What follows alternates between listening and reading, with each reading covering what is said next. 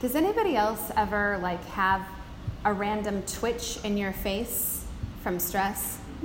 Just me? Oh, good. Good. It's not just me. Every once in a while, my eye will start to twitch for no apparent reason that I know, and I have to just kind of take a couple breaths, and then later I have to sit down and think about what it is that is stressing me out. Now, normally, if I'm so stressed that my eye is twitching and I'm waking up at 3 a.m. and not being able to go back to sleep until my alarm goes off, I realize when I pay attention that I am being motivated by things that are not life-giving to me. Things like success, pleasing other people, fear, control, greed, avoidance. Fill in the blank with whatever it is that makes your eyes twitch and keeps you up at night. None of these motivating forces, even if the actions they create are positive, are life-giving for me. And I can accomplish 10 wonderful things before breakfast, but if my eye is twitching and I cannot hear the bird song in the trees outside my window, and I don't get a sense my daughter needs a hug, or I don't realize that the sky is beautiful, was it worth it? I think the question of what motivates us is at the heart of our Lenten journeys. We know from our Isaiah text and our gospel text that we just heard that repentance and closeness to God's heart are not simply about fasts. Fasts are not these magical things that in and of themselves are virtuous. We fast for all kinds of reasons. We can fast for our Lenten fasts from chocolate so that we can lose a few pounds, right? We can fast from the news so that we don't have to have a sense of existential dread every day. We can fast from eating out and save a bunch of money. And none of these fasts are wrong or bad, and if those are your Lenten fasts, God bless you on your journey. The motivations behind them that will guide us in this Lenten journey and in our lives. Lent is a rare opportunity in our fast-paced, distracted existence to pay attention to what is making our eyes twitch, or our mouths smile, or our hearts angry, or our lives so busy that we don't pay attention. Lent is a call back to the heart of God.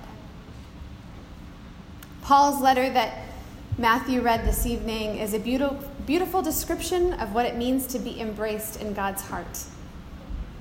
It is to be reconciled, to share, to embrace, to be at peace, to be in concert with, to be in community with and for God and others. It is action that makes a difference in ourselves and those around us. It is not simply a fast, not disfiguring our faces because we really want chocolate. It's a way of living that makes a difference wherever our feet step. And what could be more provoking of an invitation to this reconciliation with God's heart than to be reminded, literally right between the eyes, of our own mortality. Remember that you are dust, and to dust you shall return.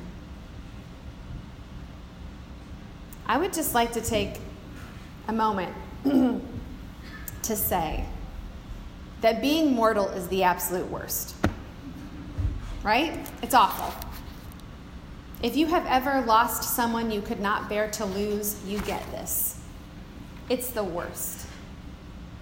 As mortals, our whole life, we are simultaneously living and dying, experiencing beauty while getting one day closer to death, falling in love with people who we'll have to say goodbye one day to over a patch of upturned dirt and a gray sky.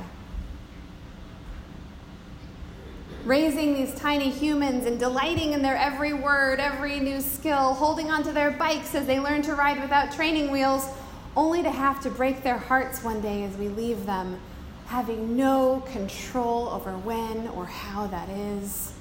Mortality is terrible. It's heartbreaking. And it's inevitable. And tonight, Ash Wednesday, is not about trying to find a way to spin mortality into something palatable. It's not about figuring out the perfect fast that will help us not be afraid and lose inches around our waists while providing us with spiritual enlightenment. It's not about filling out our Lenten passports with all the appropriate stamps so that we can celebrate Easter with a clear conscience.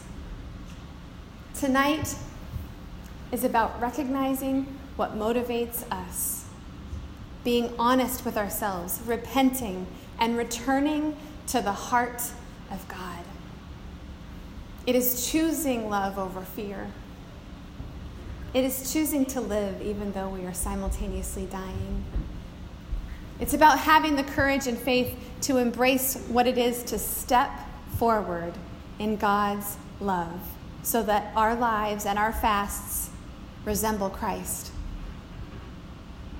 Father Richard Rohr says that only love can be trusted with big truth. And what is big truth if not our mortality and our fragile, fleeting lives? Only love can be trusted with these precious, confounding gifts. Tonight, as you are reminded of the terrible inevitability of your own demise, ashes to ashes, dust to dust, may you have the courage to pay attention to what motivates you and to let go into the only thing you can truly count on in this life and beyond the grave, the unflinching, all-powerful love of God. May it accompany you on your Lenten journey and always. Amen. Let's stand and